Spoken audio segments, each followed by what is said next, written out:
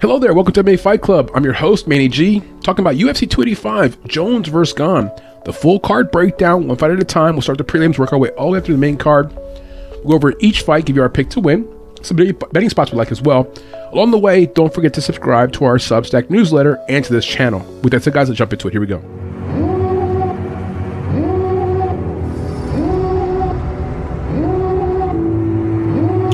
Alright, which should be the first fight in the card is going to be a lightweight battle. That's 155 pounders.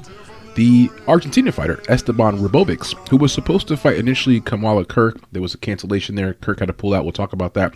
But we have the Ribovics versus Luke Radzhabov. You might recognize Luke Radzhabov if you're a PFL guy. He fought in the PFL for about 2 years and actually made the finals in 2021? Yeah, about 2 years ago. It seems like yesterday. Anyway, before we get to the full breakdown here, Loic is the replacement fighter, and yet he's like a minus 250 favorite for the opening line. Very surprised. We like Esteban Ribovics to win this fight by decision. Before you hang up, before you say we're crazy, we understand Esteban, perfect finish rate, all 11 wins by finish. We also understand he's the prohibitive underdog here. But when you peel back the layers of this breakdown, which we're going to do with you, you're going to find, I think what we find, is that number one, this fight, if anything, should be around a pick'em. Really surprised either one's a big favorite. And then secondly, we can't overreact to Esteban's finishing ability pre-UFC. He's never finished anyone in the UFC. Yes, Contender Series, but that was against a okay fighter. Not surprised if a guy like him follows that very typical path of having a bunch of finishes pre-UFC, makes his UFC debut, and goes to decision. Loic has issues with cardio, we'll talk about it, but it's never been finished. And his fight, in the last fight in PFL, almost got finished by Raush Manfio, but held on. So we'll talk about it. Again, our pick is going to be Ribovics to win the fight by decision. As for the basic information, these two fighters, Luke Radzhabov goes by the Jaguar Paw. He's 16-4-1 overall, 3-2 in his last 5 fights. He's now based out of Florida, originally from Tajikistan. 31 years old, 5'8", height with a 68-inch reach, and he's out of Kill Cliff Fight Club, which is an amazing gym down in Florida. You might have heard of it. It is a powerhouse for mixed martial arts, formerly known as Sanford MMA. As for Ribovics, who goes by El Gringo, he hails from Argentina, 11-0 overall, 26 years old in 10 months, so about to be 27, 5'10" in height with a 69-inch reach, so about a 2-inch height advantage and about a 1-inch reach advantage there for Esteban. Not a big deal. He's out of Alpha Team. I imagine Alpha Team would probably be a gym down in Argentina. Those Argentinian fighters are starting to make their way up here to the UFC, and more of those fighters are making their way into top promotions. Good for them. All right, so as for the write-up of these fighters, we like Ribovics to win by a decision. That's our prediction. Esteban's an exciting prospect. He earned his way to the UFC by a knockout win, round 1, I believe it was, on Contender Series just last year. Amazing knockout, very exciting, nothing lucky about it. He came into that fight 10-0 with all 10 wins by knockout and then got it done in Contender Series, so very exciting. He now steps into this fight with a perfect 11-0 record with all 11 wins by finish, 100% finish weight, right? He reminds me a little bit of Trevor Peek. Remember him last weekend? Trevor Peek came out and just like went at it with the Spanish guy Gonzalez, got a knockout. What he reminds me about him, about Peek, is that he throws with like really bad intentions. He throws punches as hard as he can. It leaves him off balance sometimes, but he throws punches hard. If he connects, it's a problem. He knows he has knockout power. He puts a lot into it, gets his hips, the whole nine. So he reminds me of Trevor Peek. And if you know Trevor Peek, Peek is like I'm going to knock you out, finish you, but at the same time, I might get knocked out in the process. That does worry me a little bit with Esteban. When he does suffer his first loss, I think it's going to be a knockout. That's the kind of way he's going to go out because that's the way he fights, you know? So again, throws punches, a lot of heat, a lot of power. Now, Esteban originally was supposed to face Kamala Kirk in this matchup, and then Kirk backed out. It's giving now his new opponent, Luke, about a 2-week period of time, whereas Esteban's had a full camp. Esteban has good grappling. Good, not great, good. He's displayed good grappling skills in the past. Even has a few submissions, but again, lower level opponents. He has KO power, obviously, 11 total finishes. Needs to be very careful, though. Throwing these big overhand rights and just whatever big punches he throws, it leaves him way off balance. He's open for a counter. Or if Loic wants to take him down early in the fight, that could be there. Very good footwork for Esteban. He's often fighting with a bounce in his step. He's circling, moving, and has the cardio to do that for all 3 rounds. Something that we'll talk about with Loic that's a bit of a concern. So when it comes to Esteban, good movement, good footwork, good cardio. He's there for all 3 rounds to be moving and not a stationary target. As for Loic, he's making his UFC debut, but he's not a typical debutant. This is a guy who's been around for a while. He fought for Eagle FC, which is Khabib's promotion. In his last fight, he fought for 2 years in the PFL. His last PFL fight, 2021, was a finals matchup against Raush Manfio.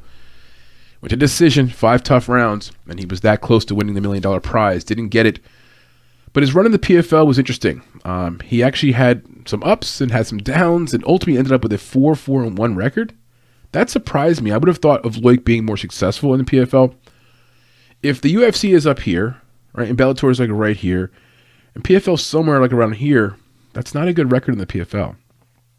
Now with Loic, you see his name, you see the bearded strap, Tajikistan, Uzbekistan, Kazakhstan, Dagestan, Dagestani wrestler, right? No, we're not going to make that connection. He does have wrestling skills, but they're limited. For some reason, doesn't go to it very often. I think he should do it more often. And once he gets tired, no bueno. No more wrestling. Out the window. So he does have wrestling ability, but he's not a Dagestani Khabib type. He's not going to do it for all 3 rounds, and he may not even do it at all, quite frankly. If he does get you down, like for example, he took down Raush Manfio, let's say 2-3 times in that fight. Each time he took down Manfio in that fight in the PFL, Manfio just popped back up. So not good at keeping people down either. In that fight against Manfio, the biggest issue was he ran out of gas. I don't know how he survived the rest of the fight. It was a 5-round fight. Mind you, that's a long time, 25 minutes. Round 3, he was running out of gas. Round 4, he almost got finished. He went the full distance because he's a tough-ass bastard. He's a tough dude, right?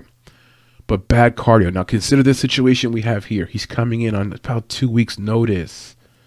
History of bad cardio. UFC, higher caliber of competition. Yeah, I know it's a debutant as well on the other side with Esteban. I know Esteban has not fought the competition that Loic has had. I know he's got less fights. All those things I understand. But we're not betting on people that have bad cardio. If anything, we're feeding them every day, twice on Sunday, and looking for some props here. So we're on Esteban to win. He's a dog. I get it. Not going to back the truck up to bet on him on the money line. But I'm just saying, we're definitely not taking Loic on the money line the other side. That's just no way we're going to do it. Minus 250? No way. So though Loic is the better overall, though Loic has the better strength of schedule and has the more experience, we just simply can't back him here. It's to our surprise that he's actually opening as a minus 250 favorite. That's a bit awkward. I will say that probably moves down quite a bit. I wouldn't be surprised if it gets priced down to, let me guess, minus 150 by the time the fight goes off. Yeah, that much of a movement, because once people do film study and 2-week notice and stuff, it's just not, it's not there. The original matchup with Esteban versus Kirk had Esteban as a favorite. Now Loic steps in. Esteban's not the sizable dog. Not really sure what's going on. Doesn't make a lot of sense to me. Though I will acknowledge that Loic Radzhabov, at his best, is a very good fighter. Has more experience, has the tools, could win the fight. Could. Just don't see it happening.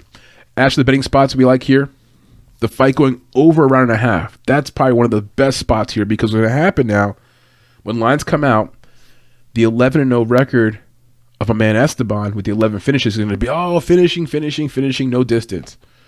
Yeah, man, but this guy Loic he's Tajikistan born, very tough, very durable, and he took a shit kicking from Raush Manfio and did not go away. I can see the fight going over a round and a half. Like that spot a lot. Now, if it's super chalky, we can't touch it. But if it's like minus 250, minus 300 range, I'm parlaying that bad boy. Fight starts round 3. Esteban by decision, and fight goes the distance. Now, though Esteban has a 100% finish rate, Loic is a tough bastard, never been finished. And we've seen guys with perfect finish rates go into the UFC and doesn't translate right away. At least it doesn't happen for them the way it did out of the UFC. So I think that's going to happen here with Esteban, where good cardio, good pace, good pressure, but can't quite knock out Loic. Last few notes of these two fighters for Loic. He's 31 out of Killcliff MMA, orthodox fighter from Tajikistan. Good experience, good finishing ability. Has finished 3 of his last 6 wins. More decisions than obviously Esteban, but still has finishing ability. And his wrestling is good, just needs to use it more. Our concerns for Loic, 2-week notice, poor cardio. Leg kicks, he got knocked down and somewhat bothered by leg kicks against Manfio. That's not a big part of the game for Esteban, but leg kicks was an issue for Radzhabov recent fights. Inconsistent, right? Radzhabov was 4-4-1 his last 9 fights in the PFL. I'm surprised. I would have thought he would have done better than that. Then boxing defense. Ratzabov is very hittable. His arms are down low. He tends to fatigue. They go even lower. He blocks punches with his face. Not very good head movement. Never been finished. So for him, he's like, I can handle it, right? He might be playing with fire against Esteban, who's throwing with like tons of heat. You know what I'm saying? As for Esteban, 27 years old, out of Alpha Team. He's a switch stance fighter. They have him listed as a right-handed fighter, I think, on UFC's website for stats, but he's actually a switch stance fighter. Will fight in the or southpaw stance for long periods of time. He's from Argentina. Impressive finish rate, good footwork. The issues for him are off balance for big strikes. Competition level has been questionable and never been to decision. We're predicting he's going to win by decision, but he's never done it before. So does he have the mentality? Does he have the mental focus? Does he have the fortitude to go 3 full rounds, full distance, not doing anything stupid, and win the fight? If he were, let's say, to have a close round 2 and then dominate round 3, he could win that way. Loic's going to be better off in round 1. Okay, round 2. By round 3, that's it. Loic's going to be done. If Loic cannot dominate round 1 and 2 for a decision win on the scorecards, or finish Esteban round 1, round 2, round 3 is going to be a nightmare for him. That's the way we see it. So we got a dog here. Another dog here in the prelim card that we like a lot. We're going with Esteban Robovics to win by decision. That's your prediction, guys. Let's move on.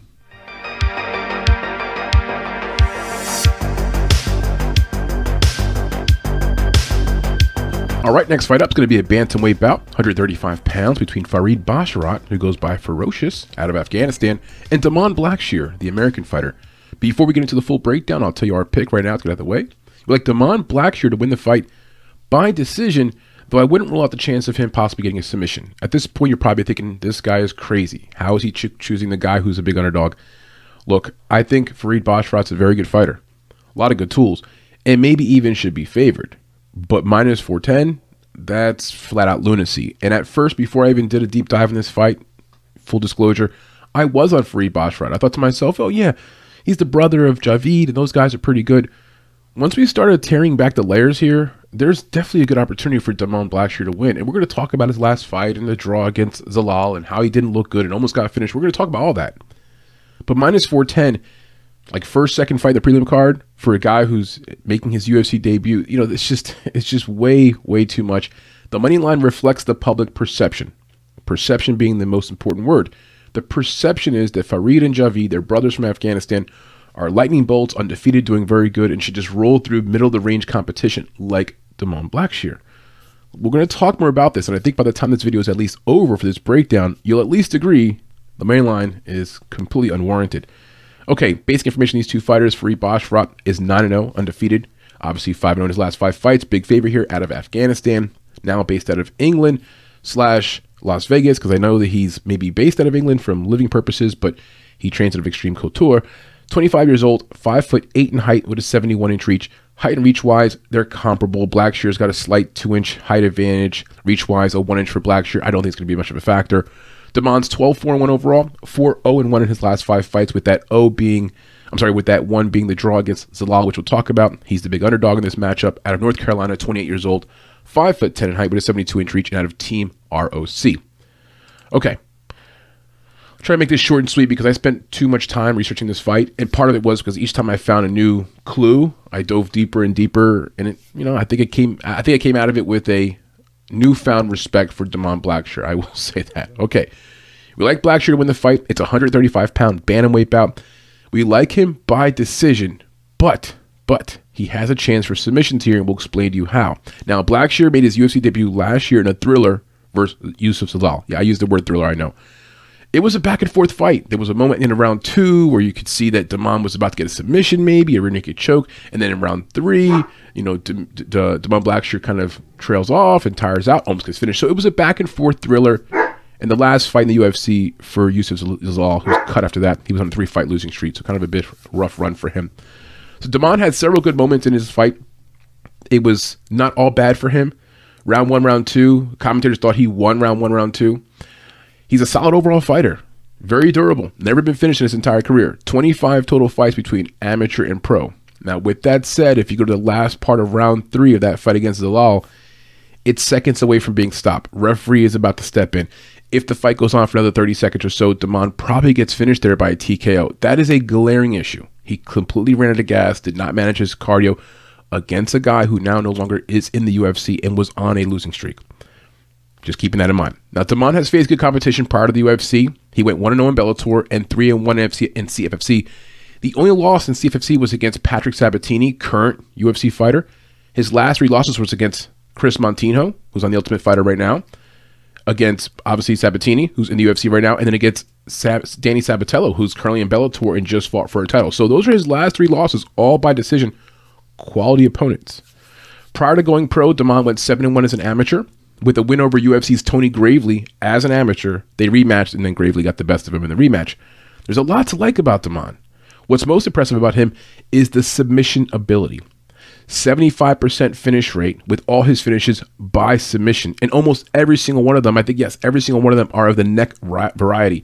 Like 4 or 5 of them are by rear naked choke, arm triangle choke, Darce choke, that type of thing. So he is attacking the neck. Not an armbar guy, not a heel hook guy. He's going after your neck. Now, Damon's lack of endurance at the end of his last fight against Zalal, that is the only glaring weakness. He's got pretty good striking. He's active with his lower leg kicks. Good grappler. He's balanced. Has a chin. He's durable. He checks a lot of boxes. Why is he plus 330 in the spot? Because he went to a draw against Zalal, and Zalal's just that bad?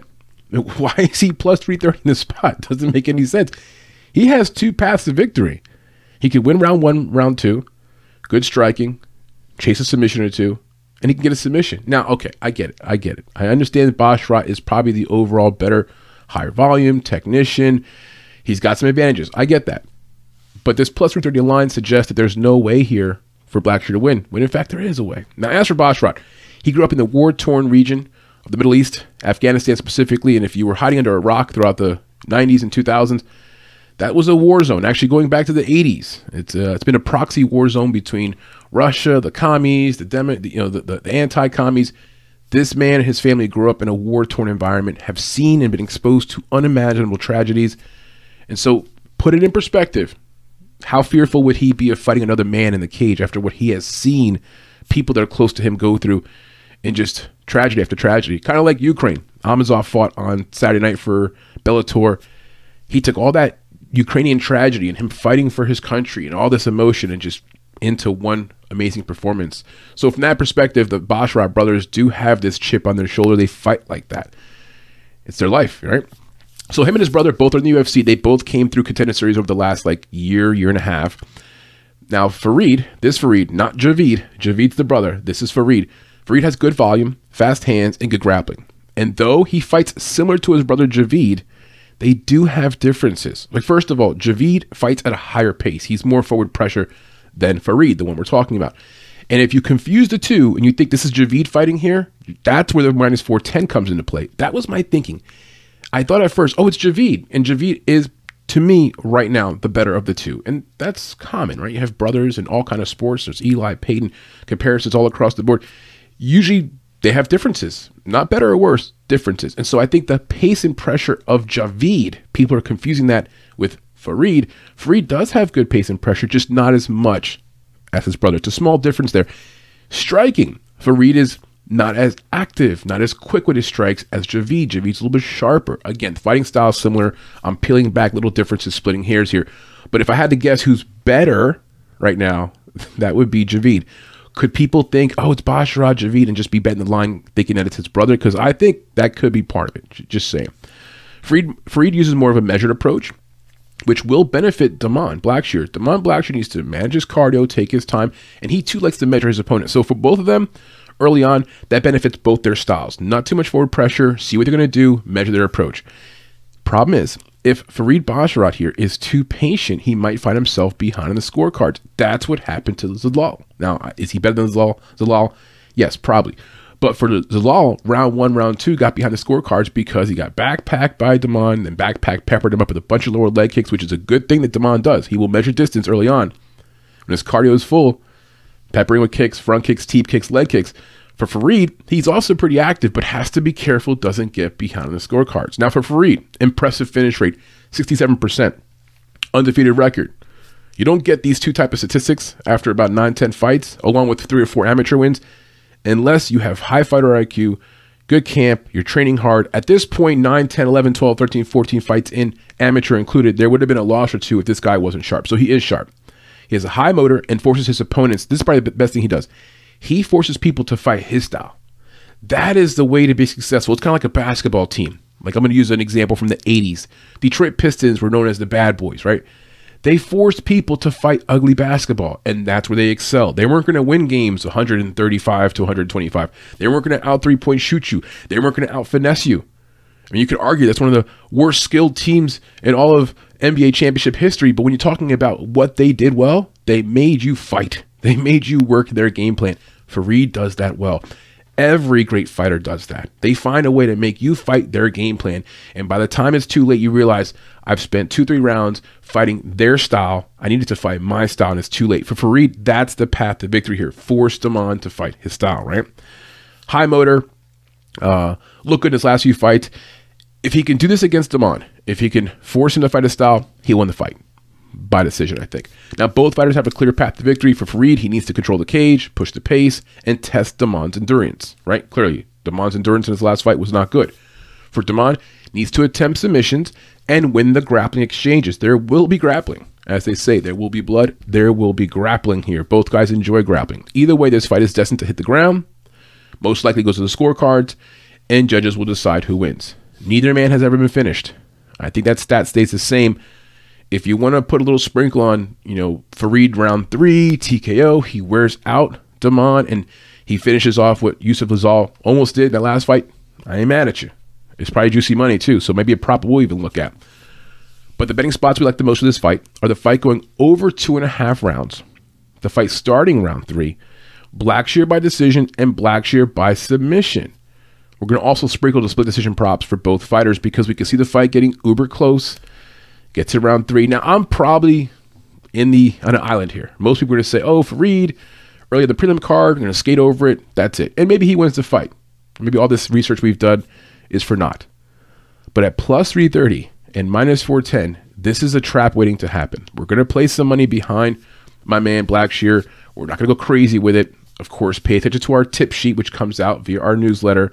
If you haven't done so already, look down below here on YouTube. There's a link there for our newsletter. It's free. Full written write-up for all the breakdowns we talk about here on our channel, and also a full tip sheet days in advance before the actual fights go off. We are on a 3-fight winning streak for UFC. That's 3 weekends in a row. Looking to go to our 4th weekend in a row. If you're looking to track our progress, that is also available through our newsletter. We track all of our bets, how we've done, the good, the bad, and the ugly. So for this fight here, we think it's a good chance for the dog to win. Now, before I let you guys go, I do want to go over our pros and cons real quick. Now, this document I'm going to read to you, this is a Word document. It's available on our Google Drive.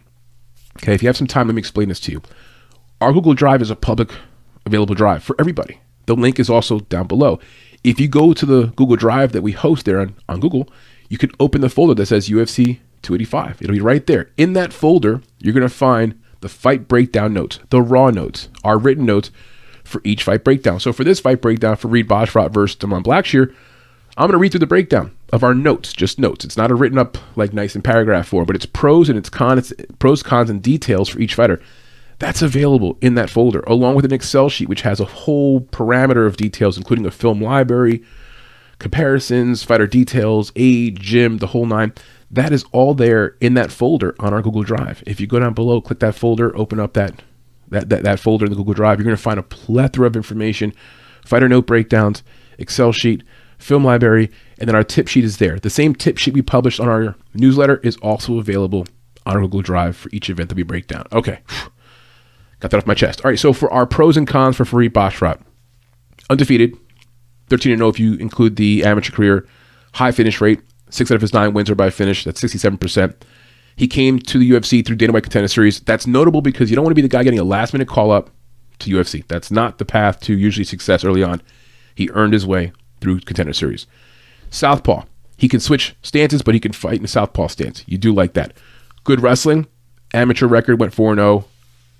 All positive things. What are our concerns here for Fareed? It is his UFC debut. He's done a lot of things in his life, accomplished a lot of goals, been through a lot of pressure, has been through a lot of personal pressure. It's still the debut, whereas his opponent has already debuted at least once. So we'll see how he responds to that pressure. It's also in front of a live crowd, though it's early in the prelim card. For Farid, like his brother, they don't mind banging, dude. These Afghani kids, they don't mind taking one to give one. That's fine until he comes across a guy who gives him one. I don't think that's going to be Damon, though. Damon's not known for his KO power. Doesn't have a single finish via KO, right? My other concern here for Farid, will finishing ability transfer over? It's a question for all these guys who come into UFC. Tons of finishes on their record. Same thing with Damon. They come to UFC, finish rate goes down. So will the finish rate for Javid and for Damon continue as they go into the UFC? For Damon Blackshear, 28 years old, slightly older, he's a switch stance fighter. He should be able to adjust to whatever is going on there from Basharat. But Basharat, he also can move back and forth from both stances. We consider Damon Blackshear a balanced fighter, training out of Team ROC. When it comes to gyms, there is a benefit there to Farid. He's training at the better gym, Extreme Couture, compared to Team ROC for Damon Blackshear. Blackshear started wrestling in high school. He actually, in high school, said, I wanted to become a mixed martial artist. Went off the wrestling team as a way to get his skills together so when he left out of high school, he could start going into mixed martial arts. Interesting. Had his mind made up early on, right? 8 of his 12 career wins are by submission. He's won 4 of his last 6 fights by some type of a choke. All 8 of his submissions are via some type of a choking method. High finish rate, 75%. Good competition. He went 1-0 in Bellator, 3-1 in CFFC before UFC. His only losses are against Pat Sabatini, UFC, Motino, Sabatini, Sabatello, all guys that are UFC or Bellator. Good level competition. Now, he did lose a split decision to Keith Richardson, a name you don't recognize. That was a while ago. That was the only other loss. Very durable, 25 combined fights, never been finished. Amateur experience, went 7-1. Active with his kicks, solid grappling. Durable, as we mentioned before. The concerns for him, we hit these already.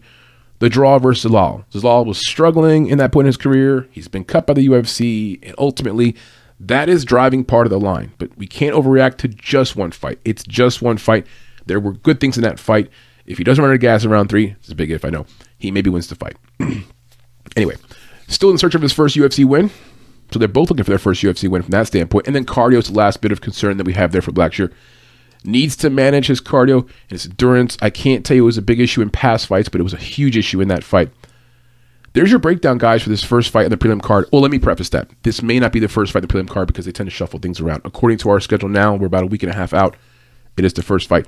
That's your breakdown, guys. Bet with caution with this fight. You don't want to fuck up your entire bankroll with the first fight in the card type of thing. But I do like the underdog here. We'll find some ways to play it. Again, subscribe to our newsletter so you can get the full breakdown tip sheet of what we're doing on this fight card and hopefully trail us on our way to 4 weeks in a row with 4 winning UFC cards. All right, guys, let's move on.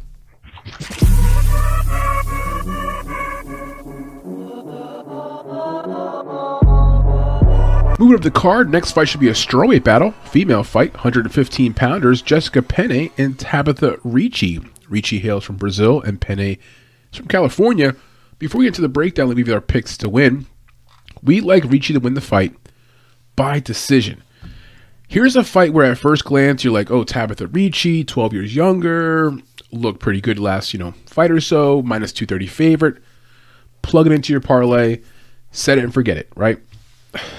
I'm not so sure, and I don't want to poo-poo on the Ricci train because we do like Ricci to win the fight. We're choosing her to win, right? This is the kind of fight that Penne wins. You see, this is the kind of fight where Penne does some shit where she backpacks Tabitha for 2 rounds and squeaks out a split decision win. So split decision props, we're looking at those. We're looking at over 2.5, that kind of thing. We'll break it down for you. We'll give you the whole details of why we feel that way. But if you want to skip forward in the video and you're satisfied with what I just said, that's our thinking. Ricci by decision, over 2.5. Fight starts round 3. Decision props, split props. Now, if you want to go crazy hunting, Penne by submission, Ricci by TKO. Those will be some long shot props, which we'll talk about. All right, let's get into these details, these 2 fighters. So, give me a second here. I'm pulling up my windows. All right, so strawweight bout, 115 pounds. Jessica Penne, 40 years old. And 40 is not the new 30, by the way, in this strawweight division. She is 40, and that is way past her prime. It's a factor. It may be the biggest factor up against Penne in this fight. She's 14-6 overall, 2-3 in her last 5 fights. A dog here sitting around plus 190 out of Laguna Hills, California. 5'5" in height, with 67 inch reach. And she's 5'5", meaning she has about a 4-inch height advantage over Ricci. if you recall Ricci's last fight, well, not last fight, but her fight against Manon Fiorot, where Fiorot's like much taller. Ricci's not very tall. She's more shorter, not stocky. I think stocky would be a wrong way of describing her, but she's just shorter, whereas Penne is much leaner and longer. So that 4-inch height advantage, that's real. How will it play out to the advantage of Penne? It won't play out where it's like she's going to be landing the more strikes and like being a better boxer. Like you see a 5-inch reach advantage for Penne, you're thinking, oh, long range, right? No. Penne is a grappler. She has to grapple. That's her only way to get a win. Position control. So the reach and height advantage for Penne is not something that's going to take advantage for her on the feet. It'll be on the ground, right? Penne trains out of Alliance MMA, very good gym. A lot of good training partners there. For Ricci, she goes by the Baby Shark, 7-1 overall. Very good record, 4-1 her last 5 fights. She's the favorite here. Also out of California, 28 years old. We mentioned the height and reach already. And she's out of Paragon, Brazilian Jiu-Jitsu. Though I do want to say that I heard that Ricci's now training out of another gym that would be in the States. So I can't say which one that is. But according to Tapology, it says Paragon, Brazilian Jiu-Jitsu. That could be outdated. Okay. Looking at the write-up in these two fighters here. So we like Ricci to win by a decision. That's our prediction. We would not be surprised at all, though, if this fight goes to a split decision. Penne has splits all over her resume. It's just the way she fights. She tends to go to scorecards. It's greasy. And some recent fights, when she fought Godinez, such a weird fight. A fight where we had Godinez to win. Everyone did. And Godinez made some mistakes, allowed just enough of Penne to do what Penne does, and then flopata. Penne wins by a split decision. So that could be something to consider. There's a little bit of fuzz here on my microphone. I apologize. Okay. All right. So Penne is an aging veteran, hanging on to the last part of her UFC career. She had a good portion of her prime actually taken away from her due to a failed drug test. It's a very hard story to get wrapped up in a quick amount of time, but I'll just tell you this. She tested positive for a substance on multiple occasions, then got suspended for like 4 years. It got appealed and reduced to like 20 months and then whatever else, and she finally came back.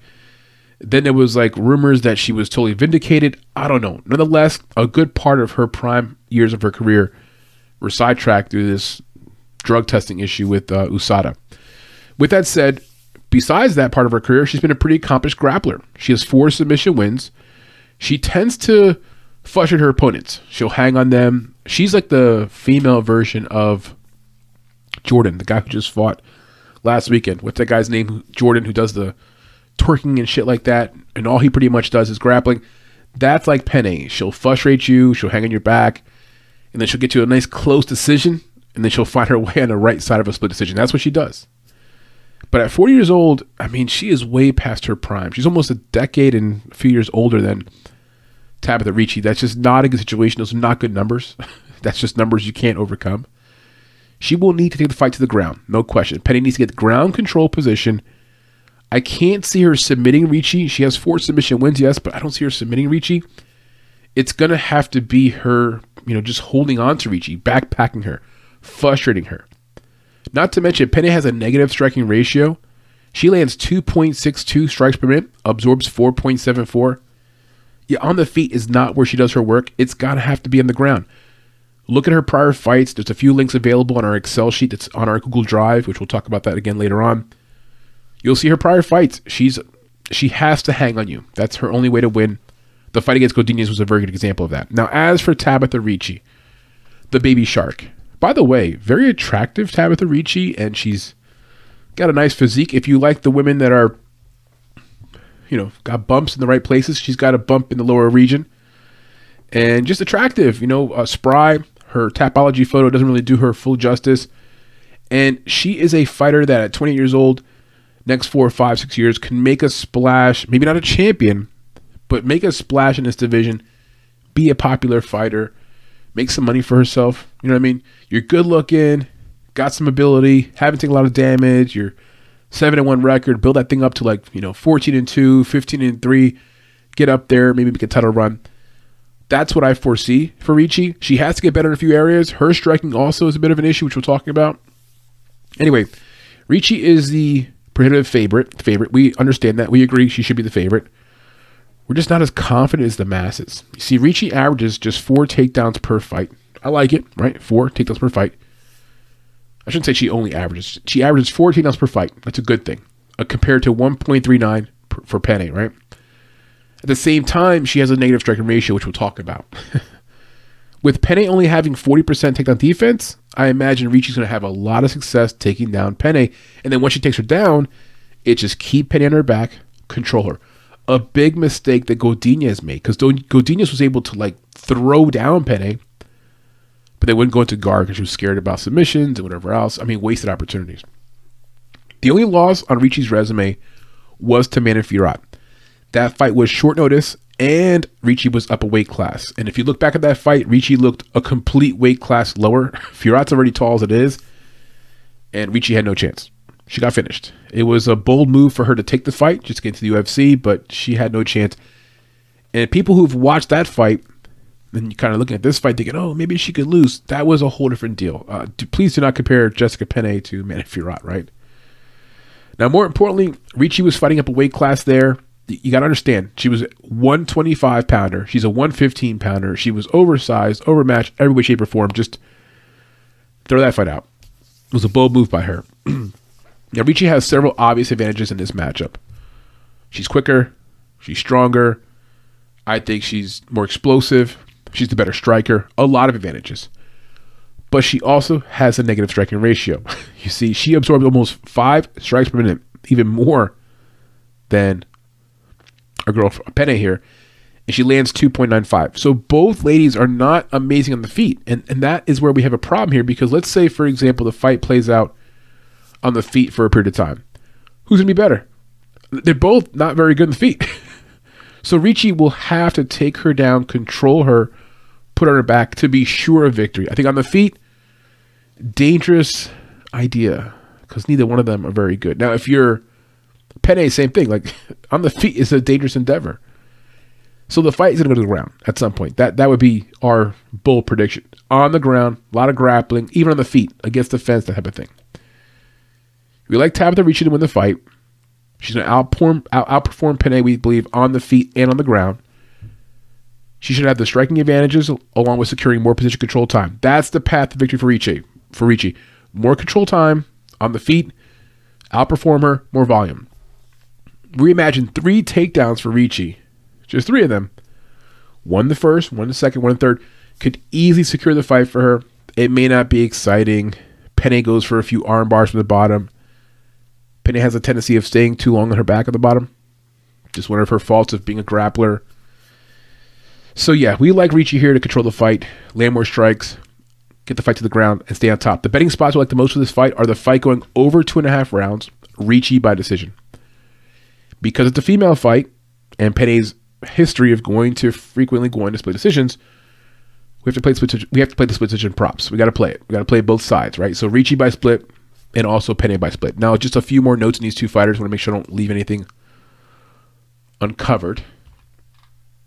So for Penne, she's 40 out of Alliance MMA, grappler, lands 2.62, strikes per minute, absorbs 4.74, 1.39 takedowns per 3 rounds. Surprising because Penne's a big grappler, but not good takedown offense. With a 40% takedown defense. 20 total fights for Penne in her entire career. American fighter, good at grappling, 4 submissions. She was an Ultimate Fighter 2014. That's good experience. Good competition.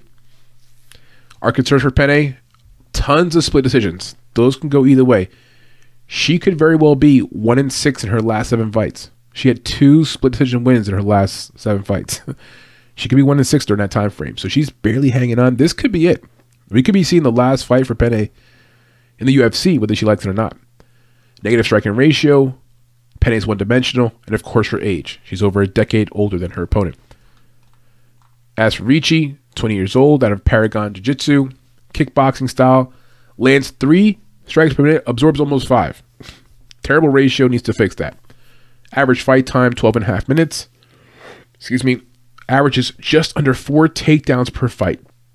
That's so key here in this fight. She needs to execute takedowns, keep down Penne, keep Penne on her back. Easy path to victory. And for Ricci, 15 total fights. It says 7-1 on her record, but she had 8 other fights that were custom rules bouts. She has a little more experience than her record maybe shows you at first. Ricci, she's got 12-year younger advantage, right? Youth advantage. Very athletic, decent experience. Our concerns for Ricci, she's still new to UFC, right? Only a few fights in UFC compared to Penne, who fought for a while, right, in the UFC, right? More experience. Also for Ricci, finishing ability, not great. And durability, she has been finished in her one loss as mixed martial arts fighter. She also got finished in the custom rules bout. So just putting it out there, a little bit of concern there for her durability. Nonetheless, we like Ricci to win the fight. She should win. She's priced to win. But play this with caution. Like, don't, for example, I would not parlay Tabitha Ricci with a ton of confidence. We put her into maybe 1 or 2 parlays. We're going to play, if anything, play the distance props. The over 2.5, the fight starting round 3. Even if it's chalky, parlay those pieces. Parlay that. You're going to be safe. You're better off. But parlaying Ricci at minus 230 or minus 2 anything, it looks good at first, and the fight starts off, and next thing you know, after round 1, you've seen Penne backpack her for a round and not do anything, and you're sweating. And it's a female fight where it's hard to get knockouts. It's hard to change, momentum. So for me, the best spots are going to be distance-related spots. We'd like Ricci to win the fight, though, most likely by decision, to outperform Penne on the ground. That's her path to victory. That's your breakdown, guys. Let's move on.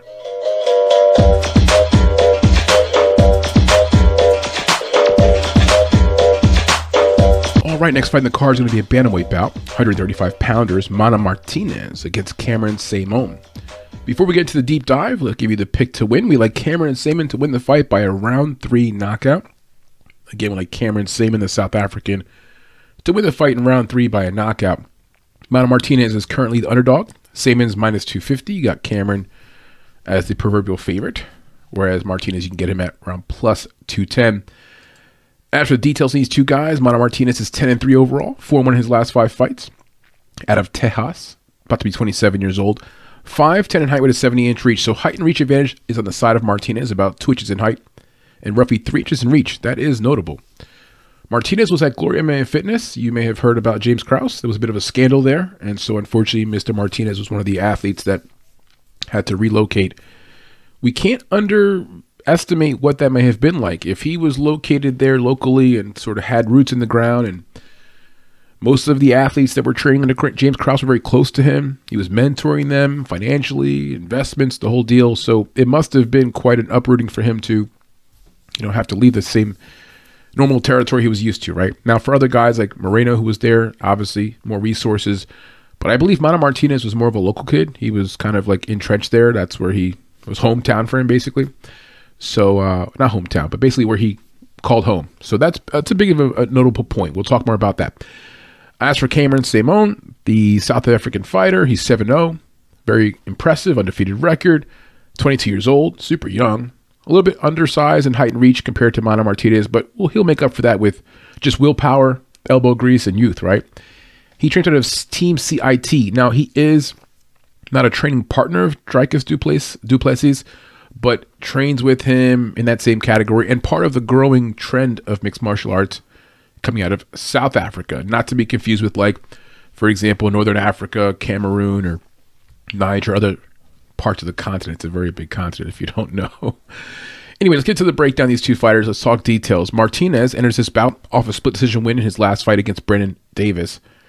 Quite frankly, not a great resume builder because Brandon Davis, tough dude, somewhat durable, will give you a good fight, but I believe Cameron Saimon is a step over where Brandon Davis is at right now. So that fight kind of gives me a little bit of a hint that Mana Martinez is going to have a hard time here.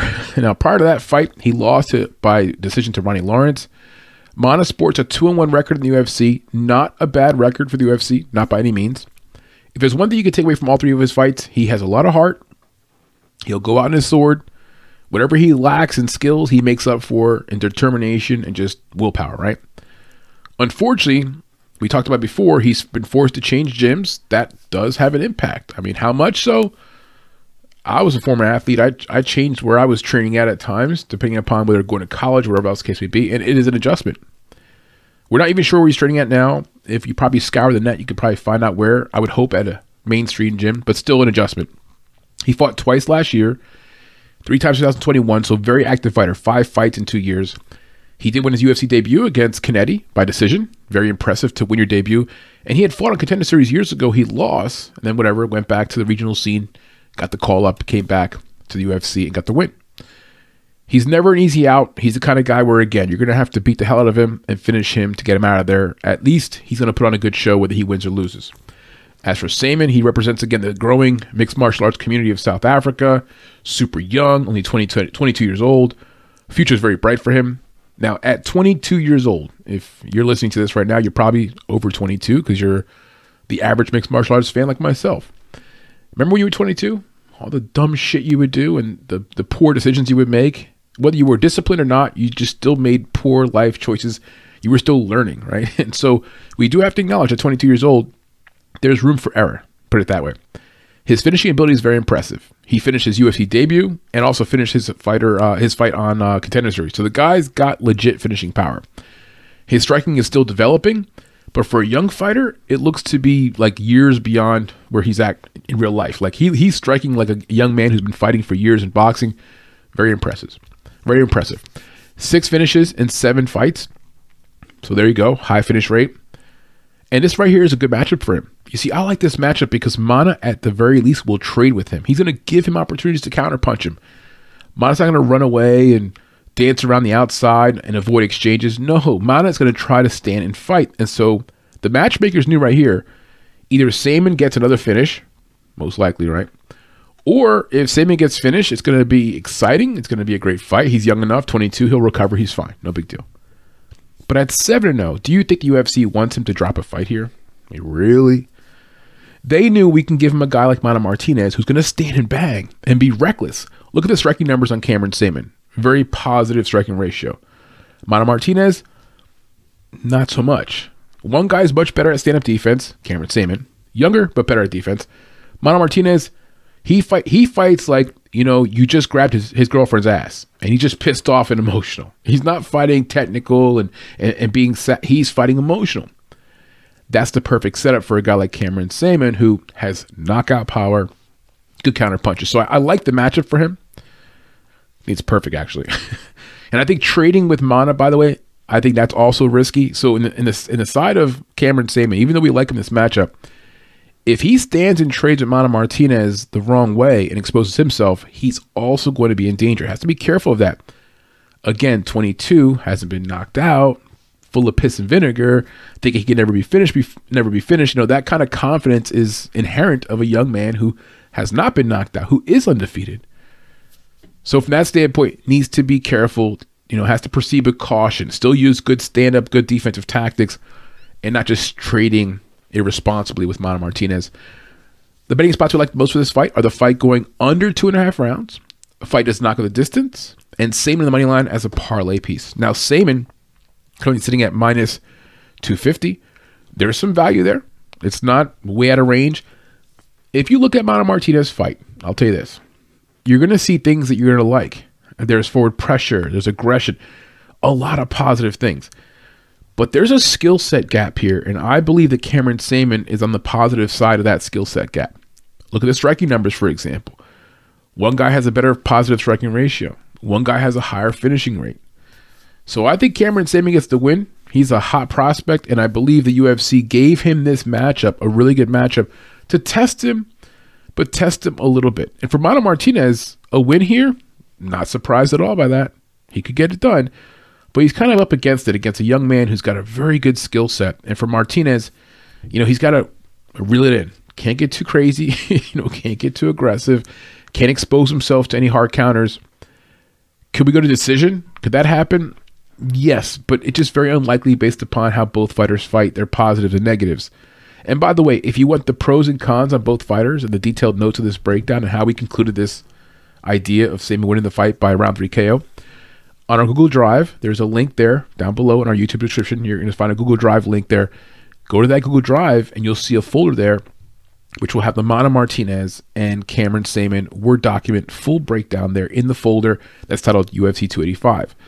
So once again, the link is down below. Go to Google Drive, click that link, open up that window. You'll see there's going to be folders there. There'll be a folder titled UFC 285. Click the folder. You're going to see a document there that says Mana Martinez versus Saman fight breakdown.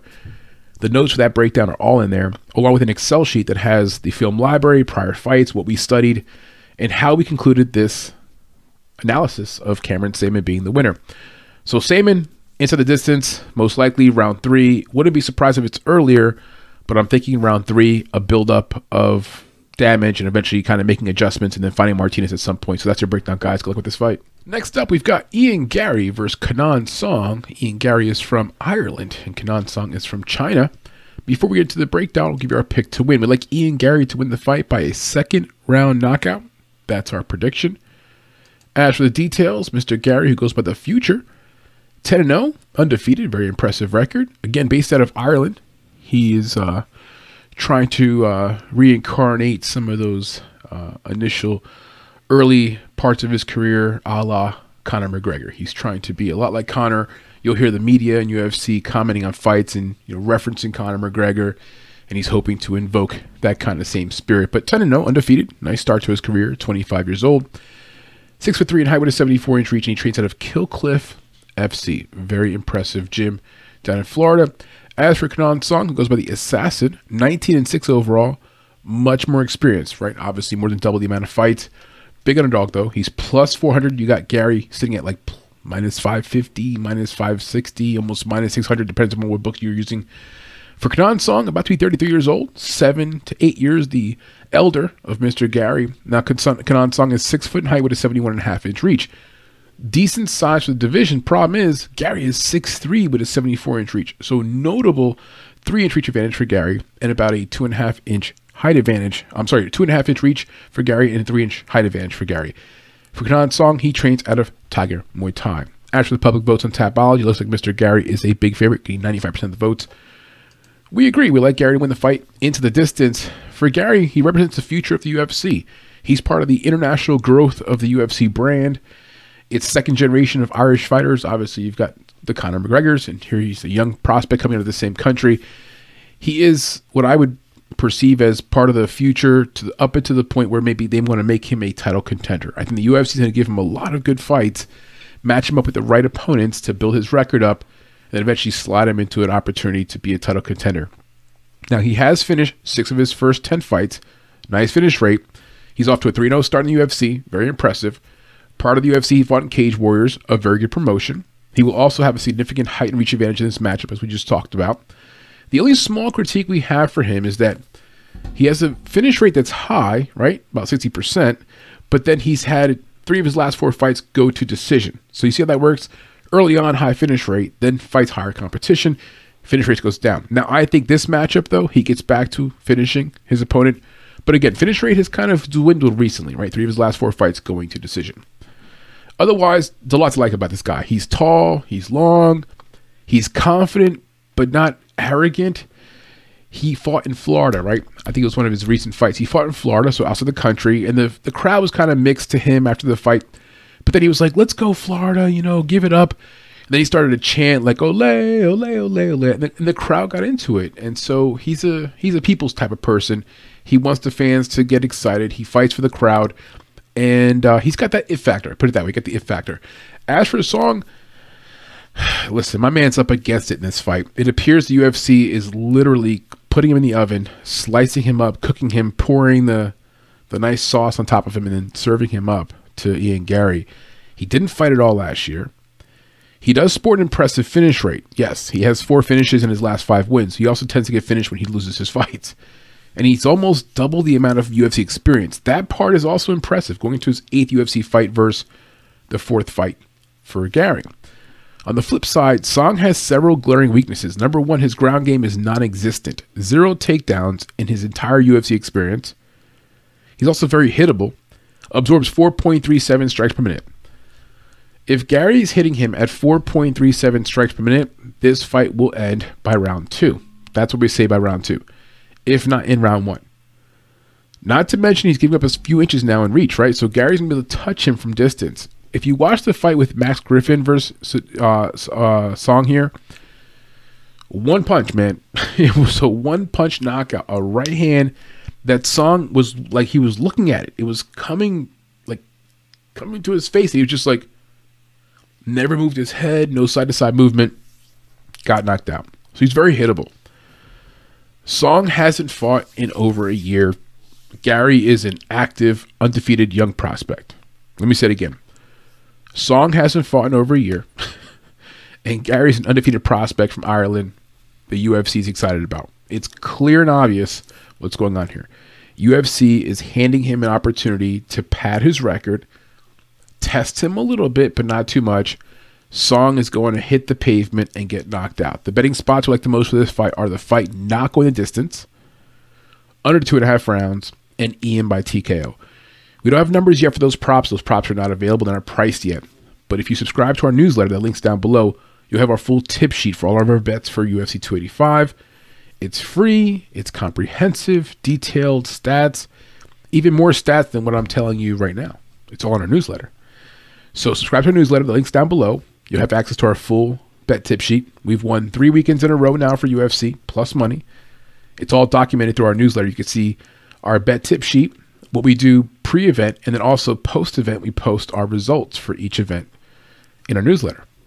Anyway, subscribe to our newsletter, get details. Let's keep it going, guys. All right, moving up the card. Next fight's going to be a middleweight bout. Julian Marquez goes by the Cuban Missile Crisis versus Marc-Andre Barriault.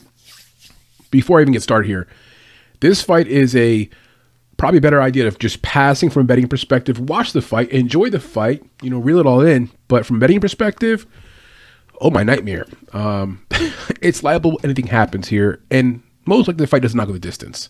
Something will happen between those 3 rounds. Someone's going to fuck it up, give it up, and find their way on their back. Not sure who's going to be. We're going to go with Marc-Andre Barriault to win the fight into the distance. Not confident. For those who like Julian Marquez, we get it. He's the better fighter when he's fresh. He's the better fighter probably in round 1. He probably wins round 1. But man, I wonder about his round 2, round 3. He gets sloppy, cardio. Cardio, it's not that he has bad cardio, it's he gets really sloppy when he gets tired. And that concerns me. I'm going to bore you guys with the basics of these two fighters. You guys know the information on them. Their records are available on Tapology. I'm going to jump right into the actual breakdown of these two guys just to move forward. And also due to time constraints, I'm running out of time this week on these breakdowns. So we like Marc-Andre Barriault to win the fight into the distance. That's plus 130. Nice spot. For Marquez, he comes to this fight off a first-round knockout loss to Rodriguez last summer. Not a bad loss. Listen, Rodriguez is a tough dude, even though he just came up short in his last fight. Good fighter, a lot of power. They went back and forth. It was a matter of either one guy had a drop and just happened to be Marquez. Marquez has good finishing ability. His last 7 wins have been via finish, 3 submissions and 4 TKOs, so he's an equal opportunity finisher. You like that. Now, one of Julian's most likely paths to victory is an early knockout. He has the power to get it done, and Barriault's chin is very questionable, so that opportunity will be there. Now, unfortunately, Julian tends to fade after round 1. We mentioned before, that's our concern, cardio. If Julian cannot get Barriault out of there, let's say the first round and a half, the people who are holding his tickets, I'm telling you, it's going to be stressful. It's going to be greasy. Now, for Barriault, also entering this fight off of a loss, so both guys coming here looking to get back on the winning streak, right? He was submitted in round 3 of his last fight. Now, one of our biggest concerns about Mr. Barriault is his durability, right? You don't have to be a rocket scientist to look at his Tapology and see that he gets finished. He's been finished now in 2 of his last 3 fights. Not a good look. He has been displaying finishing ability himself, though. He can finish people. He's got that ability. 4 of his last 5 wins have been by finish. Now, that leads us to conclude that either he gets to finish or he gets finished himself. That was the idea of us going under 2.5 here. Fight does not go the distance. Anyway, this fight will most likely mark a situation where we get into round 2 and we know where we're at. One guy's going to be ahead. One guy will be tired. This will mark Barriault's 10th fight in the UFC. Pretty impressive. He's 3-5-1 though in the UFC. That is not a good look. He's obviously been inconsistent. That's his Achilles heel. We like Barriault to survive the early attacks of Marquez here. So early on, yes, Marquez will look good. If Marquez lands that right, like nuclear shot, okay, he wins the fight. Barriault's on his back. It's over. If he doesn't, yeah, now we have ourselves a different fight. And I believe that at that point, Barriault, the Canadian, will find a way to outlast Marquez and find himself a way to win the fight. Fatigue makes a coward of all of us, as I say, right, in sports. So at this point in this fight, our biggest concern for Marquez is, again, the fatigue. The betting spots we like the most of this fight are the fight going under 2.5 rounds at minus 200. The fight does not go the distance at minus 300. Marquez by round 1 KO and Barriault into the distance at plus 130. That's your breakdown, guys. Good luck with this fight. Let's keep it moving now. Flyweight bout. 125 pounders, females, both Brazilian. Viviane Araújo versus Amanda Ribas. Give you the pick real quick to get out of the way. We like Araújo to win the fight by decision at plus 175. It's a great spot. Her wrestling is probably what we think is going to win the day. Both fighters are very good. Amanda Ribas is probably the better striker, but Araujo is really strong in the clinch, has done well getting clipped, getting hurt, and still wrestling. We think her wrestling will win the day and put Amanda down enough for at least 2 of the 3 rounds to win the fight by decision. I'm going to spare you guys the particulars right now because we are dealing with time constraints. I'm going to jump right into the actual breakdown of these 2 fighters, going over our notes here. So Araujo by decision. That's our prediction. Araujo is a wrestler with good striking. At times, she can be a bit hittable, needs to improve her stand-up defense, has limited head movement. She averages just over 2 takedowns per fight, and that's critical here because if she can get Amanda down 2 times, just 2 rounds, keep her down for a while, that could be enough. Araujo needs to execute a few takedowns in her fight to win, period. That's part of her game plan. A stand-up battle for Araujo is a losing battle for her. On the feet, negative striking ratio, landing 4.82 strikes per minute, absorbing 5.33. Whether her ratio is negative or positive, 5.33 is way too much to be absorbing, so clearly her game needs to be on the ground. She needs to avoid prolonged periods of time on the feet with Ribas. Ribas has good technical striking, better than Araujo. She'll beat her there. As for Ribas, has good takedown defense, 85%. Now that will be tested in this fight. She's had trouble getting off of her back at times and kind of like accepting that position, trying to work from her back. Ribas should have the advantage on the feet. Her output is similar to Araujo, but her defense is much better, landing 4.46 strikes per minute, but absorbing only 2.57. Much better ratio. Ribas has quality wins over Mackenzie Dern, Virna Jandiroba. She has a very respectable record in the UFC at 5-2. And though she isn't known for her finishing ability, she does have 3 submission wins and 1 knockout on her resume. Ribas has been finished in a few times, so durability is a bit of a concern for her. But her biggest focus right now needs to be on defending the takedowns, making the fight on the feet. But there's a lot of reasons to like Ribas. We're worried about her spending too much time on her back, getting taken down, accepting position, trying to chase submissions. Araujo is a strong wrestler. Overall, Araujo seems to be the stronger person, like just more muscles, right? She's powerful in the clinch, has no problem picking up her opponents. I've seen her pick up people and just throw them down. It's not common in female fights. Because of her wrestling ability, we're leaning towards Araujo to win the fight by decision. The spots we like from a betting perspective are the fight going over 2.5 rounds at -275. The fight starts round 3 at -300, and Araujo by decision at +175. That's your breakdown, guys. Let's the card's going to be Dricus du Plessis, the South African, versus Derek Brunson, the American. Du Plessis is favorite right now, -240. Got Brunson at +200. A little bit of surprise. You know, Brunson, active on social media. You guys know him. Been around for a while. Hasn't fought though in over a year. A little bit of surprise, hasn't been more active. As for du Plessis, he is the flavor of the month. South African, won his first UFC fights, looking pretty good. We like him to win the fight inside the distance to eventually find the chink in the armor for Brunson and get the win. We're not going to go over the details of these fight, like the numbers and the records. You guys can look that up on Tapology. It's available for you. And not to mention, we are also behind on the schedule this week, so we're trying to make up for our time constraints. For Dricus, South African prospect, a lot of upside. His finish rate is exceptional. 17 of his 18 wins have been by finish. He kicked the mess out of Darren Till recently and beat Darren Till by a finish. Unfortunately, Darren Till has now since been cut. What we like the most about Mr. du Plessis is that he can be very noticeable in his improvements. Like fight to fight, you see the improvements. You see he's getting better. He's more comfortable. He comes in with more confidence. His first fight or two, he was a little jittery. Now he expects to win. The only concern we have about him is actually durability. He has been finished now in both of his defeats. 2 losses, both of them being finished. Brunson will be his toughest test to date, thus far, at least. Now, for him, look, du Plessis is a very talented fighter. We like him. Nothing not to like about him. But the fact is he's gotten some pretty, convenient opponents so far. And guys were short notice type of thing, smaller.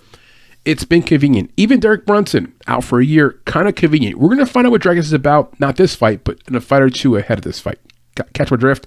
Now for Brunson, very good wrestling. We'll definitely be able to see his wrestling early on. He likes to bring the fight up close and personal, drag it to the ground. If he can secure a body lock early on, the fight goes to the ground early on. The problem is, does he have the cardio to keep it up? Can he keep wrestling Dricus? Can he keep it in close the whole time? I don't think so. Dricus has good footwork. He's a high fight IQ. He'll measure distance. He'll find a way to separate. His grappling's not bad. Derek Brunson has to get takedowns. He averages 3.23 takedowns per fight. That's impressive, but he has to get takedowns here to get a win. If not, he's in trouble. For Brunson, he has 2 finishes so far in his last 3 fights. That's impressive. You like that. 2 of his last 3 fights, he finished them. And a lot more cage time than Dricus. That also is a plus for him. He's faced also better competition than Dricus. That's also a plus for him as well. At the same time, Brunson tends to come up short against good competition. So he's fought a better schedule, yes, but he lost against Adesanya, Whitaker, Anderson Silva, Romero, Sosa twice. So yeah, good competition, but he also comes up short in those fights, right? We're leaning towards Dricus for two reasons. First, he's a younger fighter by 10 years. That's a big one for us. Much younger, much more spry, right?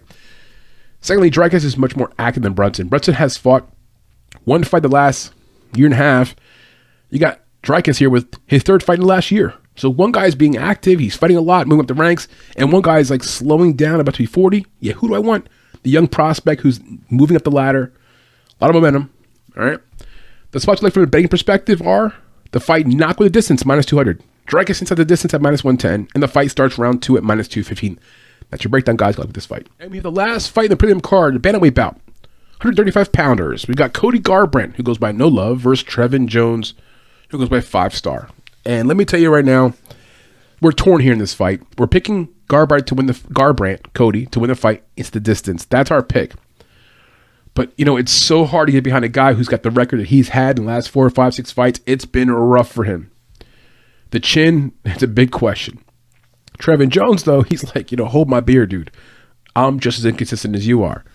A tough fight to call. I wouldn't get too heavily invested in this fight. You know, take a step back, maybe just get a beer, pour a new fresh glass of wine, just step back and allow it to unfold, because anything's possible here. Anything's possible. All right, so Garbrandt's at minus 165. He's the slight favorite over Trevin Jones at plus 140.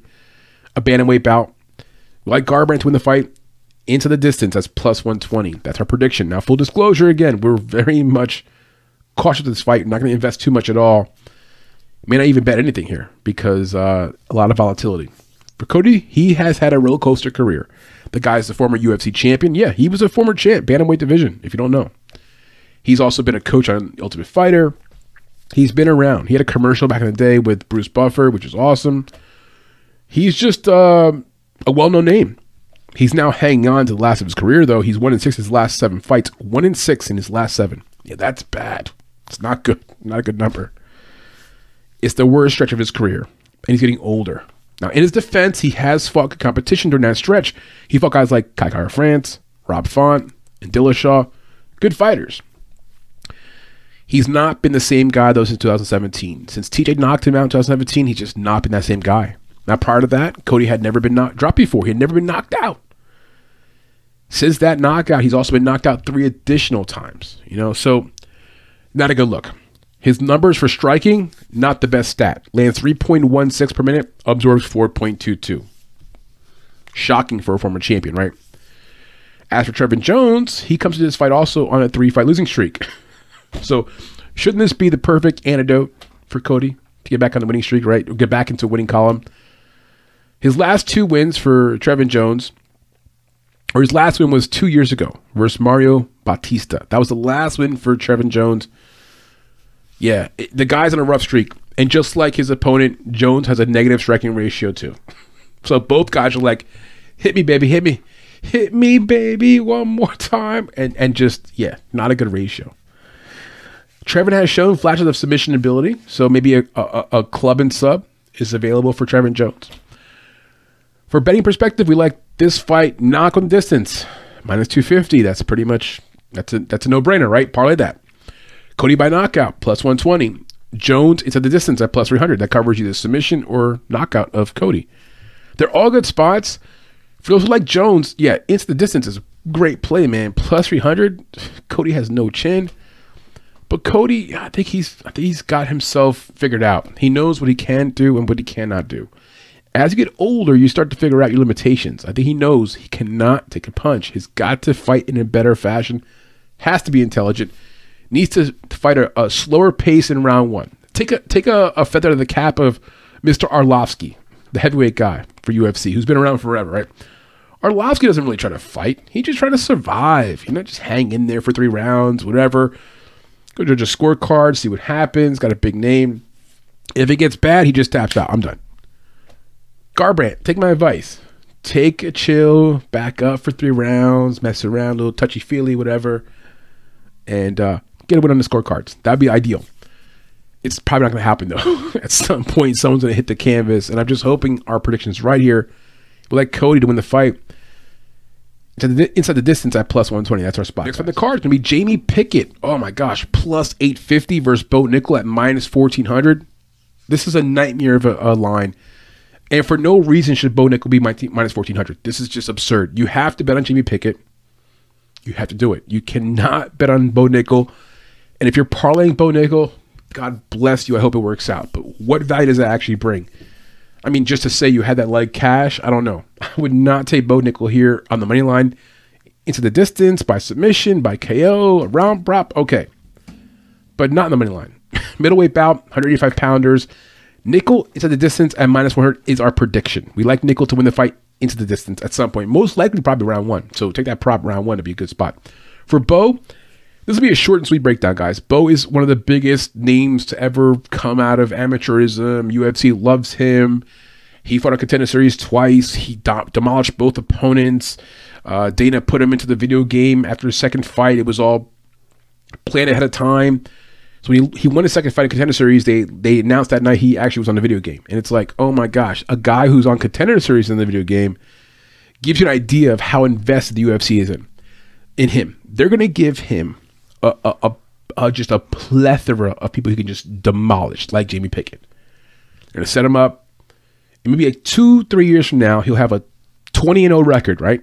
And he'll be contending for a title. That's the plan with him. Pad it up.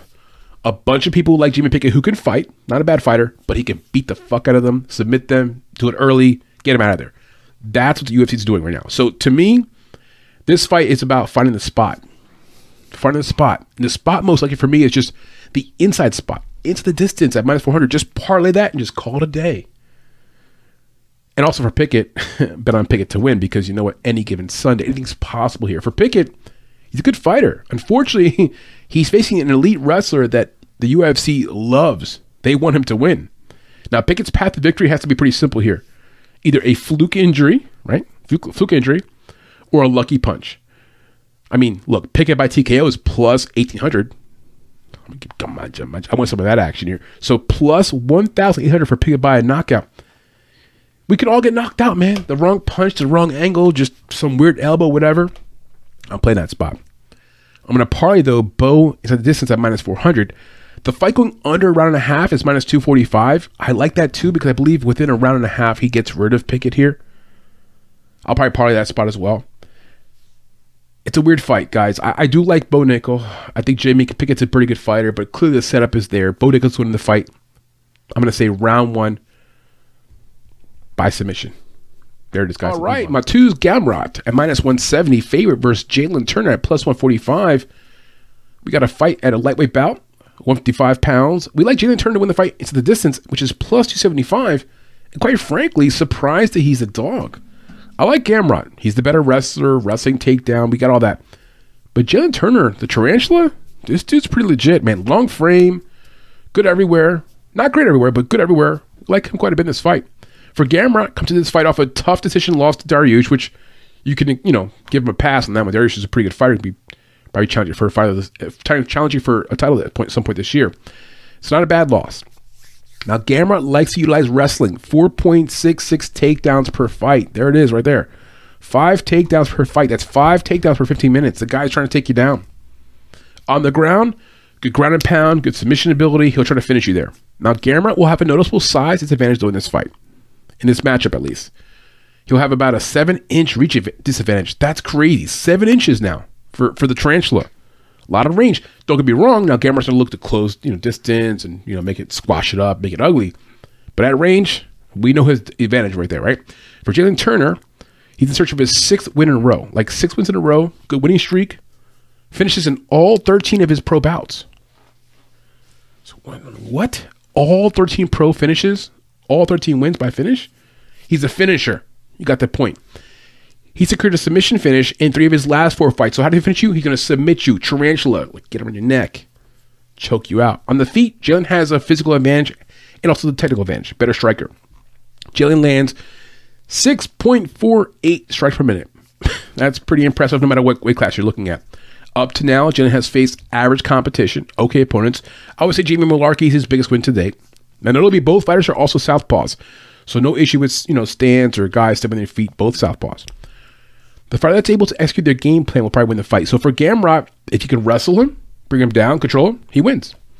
For Jalen Turner, keep it on the feet, stay at range, maybe backpack him a little bit. We like Jalen here a lot, man. This guy's a live dog in the spot. Now, if Gamrot wins and gets a wrestling, win because he's holding position, okay. Nothing wrong with that. But Turner's the future, and Gamrot's the past. We like Turner here a lot to win the fight. Now, from a betting perspective, the betting spots we like the most of this fight are the under 2.5 rounds at -150. Fight to the distance at -180. And Gamrot by decision at +240. Along with Turner into the distance at +275. A lot there. Let me read that back to you guys. So, under 2.5 rounds at -150. Fight not going to the distance at -180. And Gamrot by decision at +240. Along with Turner into the distance at +275. That's your breakdown, guys. Good luck with this fight.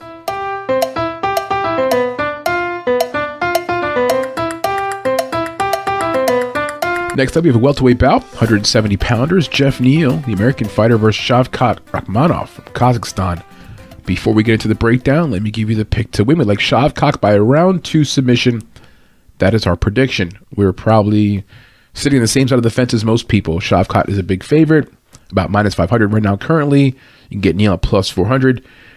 It's really just about finding the right prop here to get some return, because at -500, you can parlay it.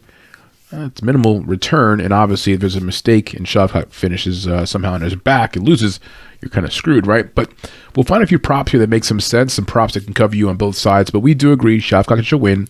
We see it by a round 2 submission. Okay, some details on these two fighters. Geoff Neal's 15-4 overall, 3-2 in his last 5 fights. Out of Dallas, Texas, 32 years old, 5'11" in height with a 75-inch reach. He's out of Fortis MMA. As for Shavkat, 16-0. Undefeated, very impressive, right? Also undefeated, like 3 or 4-0 now in the UFC. So, or 4-0 in the UFC, has gotten it done, but has had a very favorable schedule, which we'll talk about. 28 years old, so guys are both, around 30 years old, very similar in age. 6'1" though for Shavkat, so about 2 inches taller than Geoff Neal. Not a big difference, but Shavkat will be the bigger guy, right? He'll look bigger. And a 77-inch reach for Shavkat, about 2 inches longer than Geoff Neal. Shavkat trains out of Dar Pro Team Kazakhstan, and Neal's out of Fortis MMA. All right, looking at the lineup of these two fighters here. So Shavkat by round 2 submission is our prediction. Neal's a quality fighter with a balanced skill set. His recent fight over Luque is an example of that. Luque is a pretty good fighter. Vicente Luque, last fight, he got the win there and finished him. So the most important detail about Neal is the fact that he has 85% takedown defense. That number will either hold tight, improve, or go down. I'm going to go towards it going down. I think at some point in this fight, he's on his back, unfortunately. And so 85% takedown defense looks good now pre-fight. It's going to be tested. Neal's only shot at winning this fight is keeping on the feet. That's the only way he's going to win this fight, at least for 2 of the 3 rounds, right? On the feet, Neal's a good boxer. He's got legit power. Matter of fact, he's finished 8 of his last 10 fights by TKO. So consider that. Neal also has been very durable throughout his career. He's been finished twice, but last time was like over 6 years ago. So he's been very durable. You can make an argument here that he has enough to get through 2.5, maybe 3 rounds with Shavkat. It's not a 5-round fight, right? Neal, in our opinion, has 2 paths to victory. The least resistance one, the easiest one, is going to be, you guessed it, just a knockout. You're like, oh, I can knock out this guy. He's knocked out people before. He's knocked them out in round 1. He's got power. Neal's got legit hands. If Shavkat or anyone makes a mistake in front of him and he catches them, they're going out. So that is a possible path to victory. Maybe round 1 prop there for Neal by knockout should be something you should consider. The second path, in my mind, is like a back and forth war that's reminiscent of the Gilbert Burns versus Khamzat Chimaev fight last year, where everyone thought pre-fight Khamzat was going to just run through him. It would be super easy. And next thing you know, we get just this war, an exciting fight. Could we get that? Could Geoff Neal drop Shavkat like 2 times throughout the fight? We see Shavkat finally get tested, and Neal wins a crazy decision.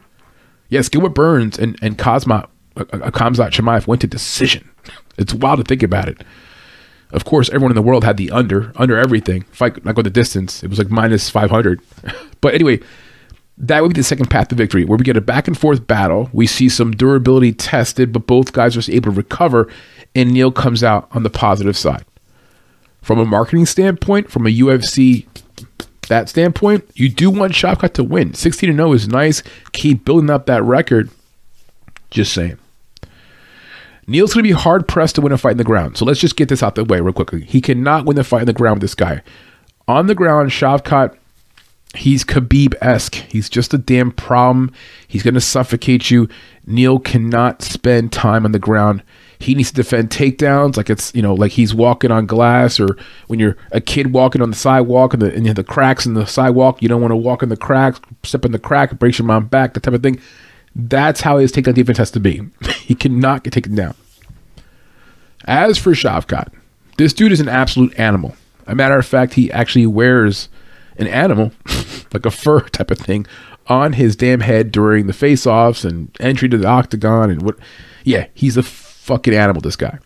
He averages 2.31 takedowns per fight with 100% takedown defense. So not only does he defend all the takedowns against him, he's taking your ass down at least 2 of the 3 rounds in the fight. Yeah, that's rough to deal with, because once you're down with him, he doesn't let you back up. His takedown numbers would be higher if you can get up, but you can't get up when he gets you down. His striking numbers look pedestrian, but see, hold up now. Let's see, 2.54 strikes landed per minute, absorbing 1.39. So you're not hitting him very much. He's not hitting you very much. You know why? He's working on choking your ass. He's too busy working on submitting you. So he's got a low striking amount of numbers coming out, which that's, understandable. His first 2 UFC opponents, though, they've been cut since that time. His UFC record thus far has been convenient. And this is my only critique of Shavkat. My only one. He's fought a convenient record. He submitted, for example, Magny in his last fight. Well, Magny's been submitted in 2 of his last 3 MMA fights, and also got submitted in a grappling bout recently. So it's not like he did something against Magny that's, unbelievable. His toughest opponent to date is probably Carlston Harris, and I like Carlston Harris. He's actually a very good fighter. Other than his loss to Shavkat here, he had 9 of his last 10 fights he's won. So good fighter. He's actually fighting pretty soon. But the reality is that Shavkat's toughest competition to date has been Carlston Harris. He hasn't really been tested. So UFC's giving him fights to help him build him up.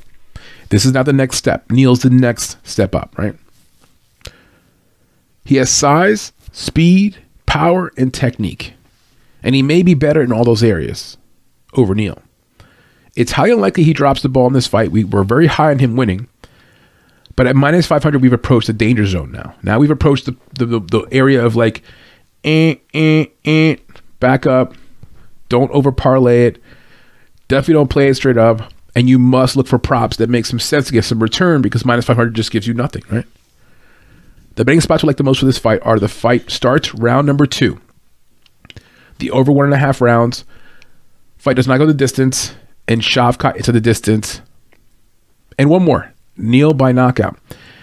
Neil has a lot of knockouts. I think 8 of his last 10 wins, right, have been by knockout.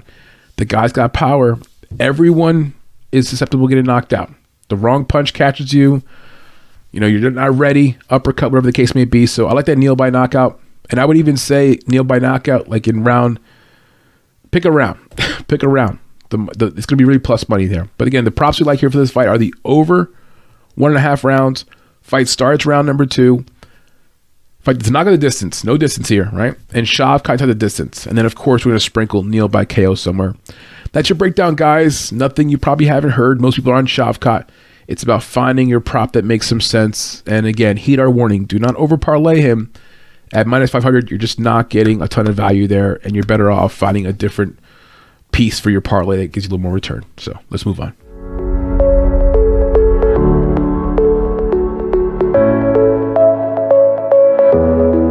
Moving our way up to the co-main event, we've got Valentina Shevchenko defending her belt against Alexa Grasso. And of course, Shevchenko has been the title holder now since 2020-ish, I believe.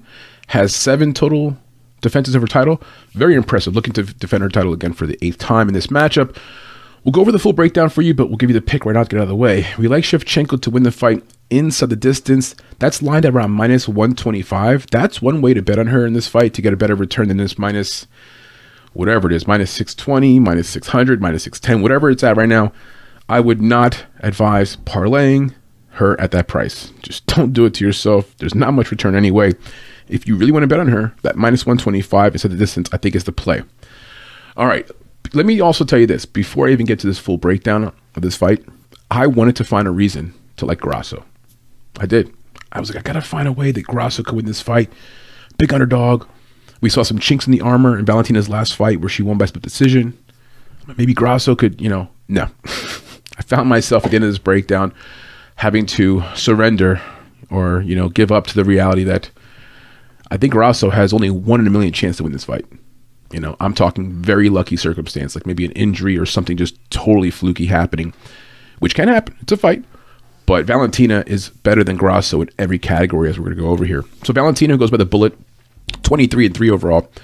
Currently the champion out of Kyrgyzstan and now fighting out of Lima, Peru, according to Tapology. What I do know about her is probably if you follow her on Instagram, she travels all over the world, Valentina. Her sister as well. Her sister's a pilot and also a fighter in the UFC as well, but she's a well-traveled, just well-traveled, put it this way. She has done some training at Tiger Muay Thai.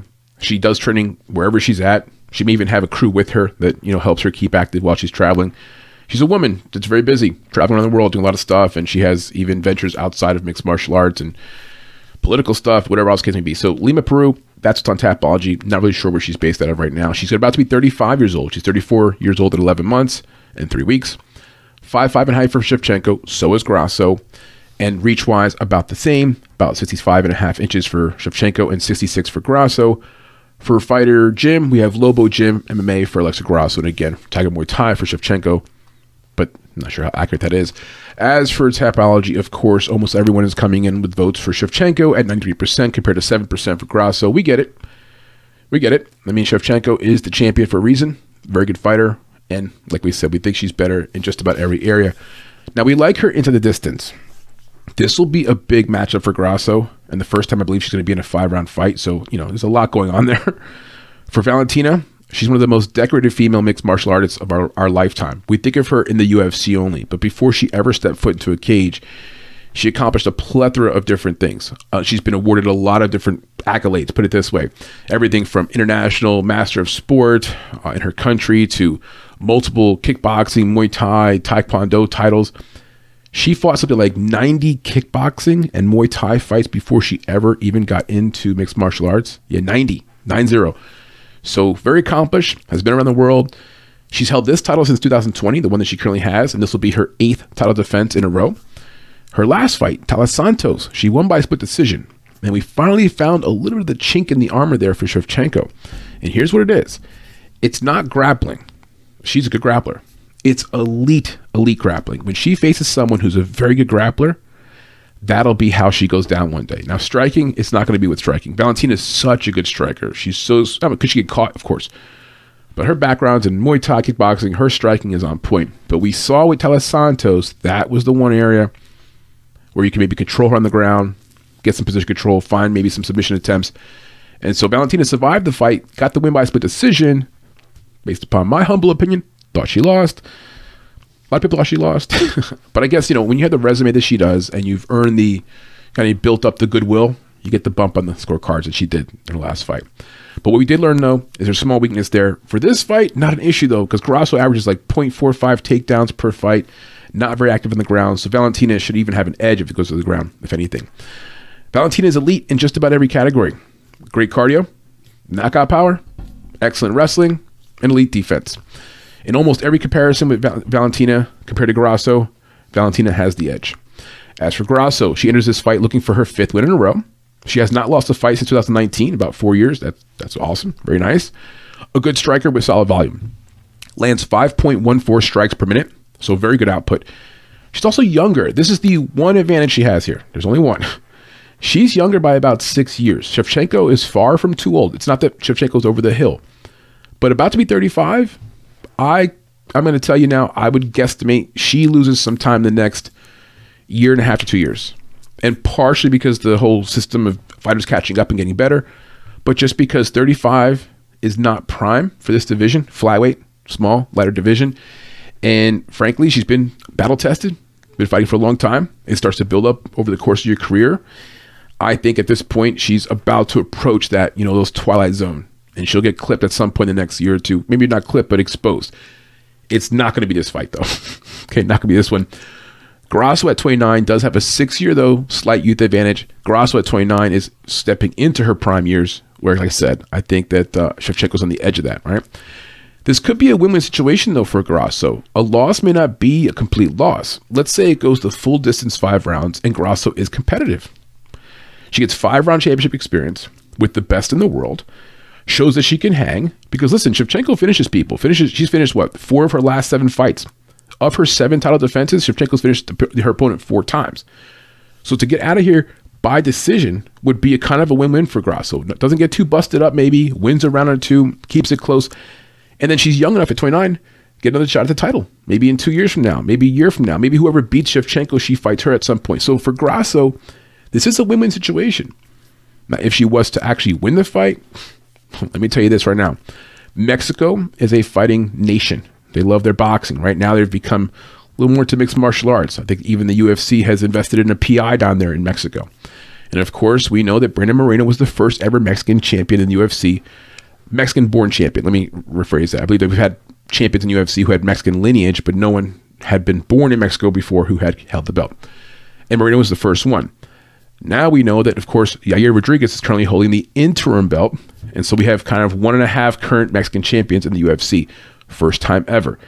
If somehow Grasso were to win, dude, there would be 3 current Mexican champions in the UFC. Never has happened before.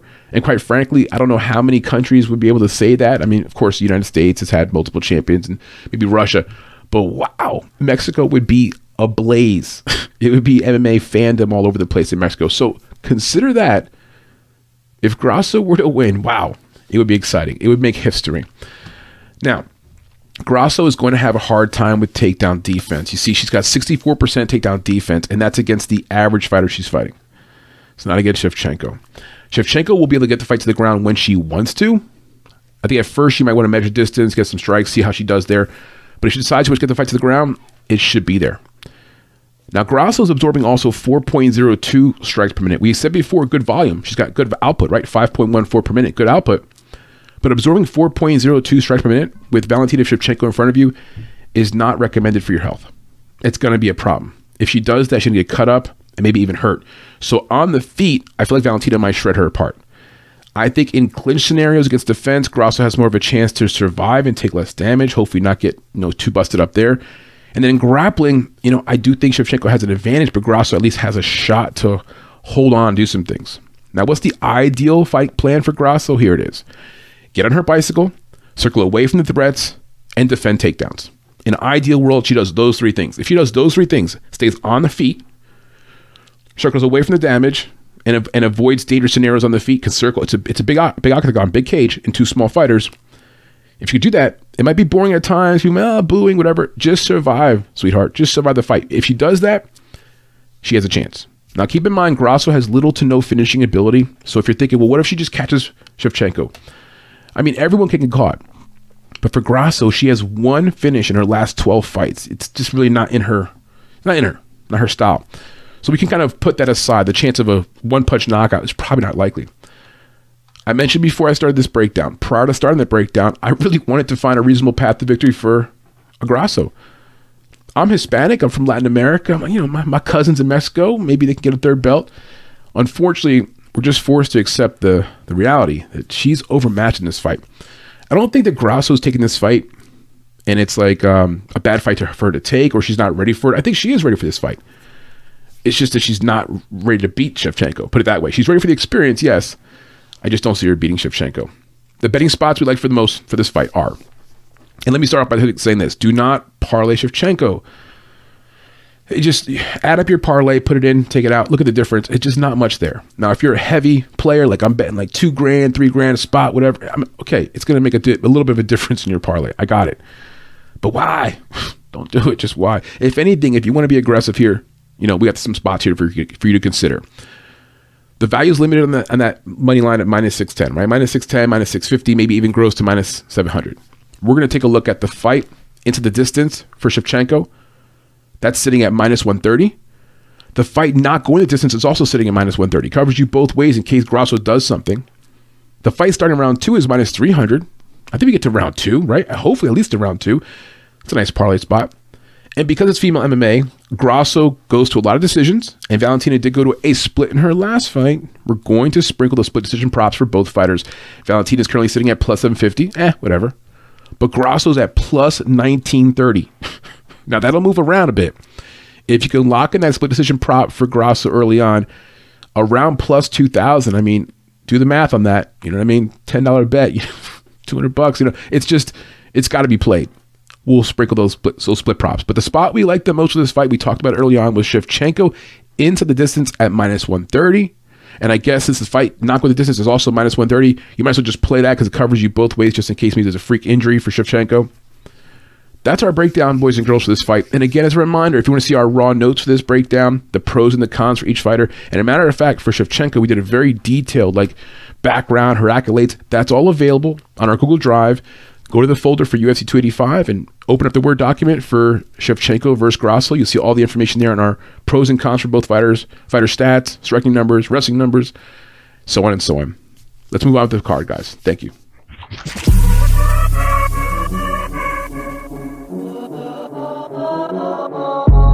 And the moment you've all been waiting for, the main event for UFC 285. Jon Jones in the heavyweight clash with Ciryl Gane for the the vacant title that was left behind by Mr. Francis Ngannou. Tons of drama here. We could probably talk about this fight for 2 hours. There's tons to go over. We'll try to keep it short and sweet so we're not too long-winded. We'll give you our pick right now to get out the way. We like Ciryl Gane to win the fight in a very boring decision. He outvolumes Jon Jones, stays at distance, stays away from danger, and does what Ciryl Gane does.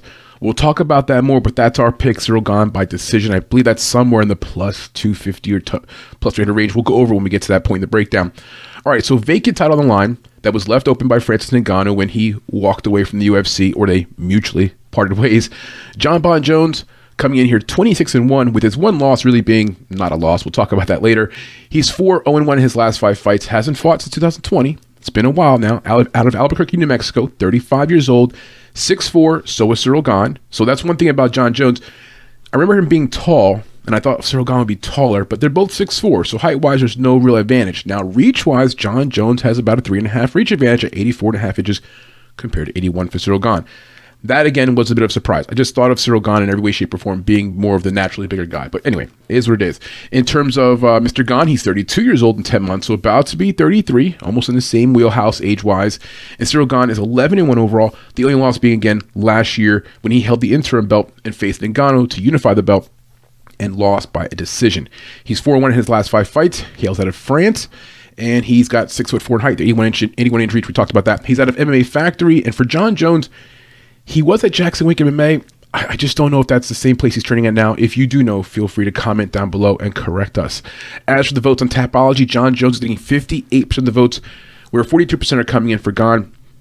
Makes sense. Makes sense. Yeah, I think at first glance we like Jon Jones too, but once you kind of look a little bit deeper into this fight, I think you're going to find some obvious points that we're going to help highlight for you and wipe away the emotions. Because I think a lot of the money coming in on Jon Jones is emotional money. People are betting with their proverbial heart instead of their head.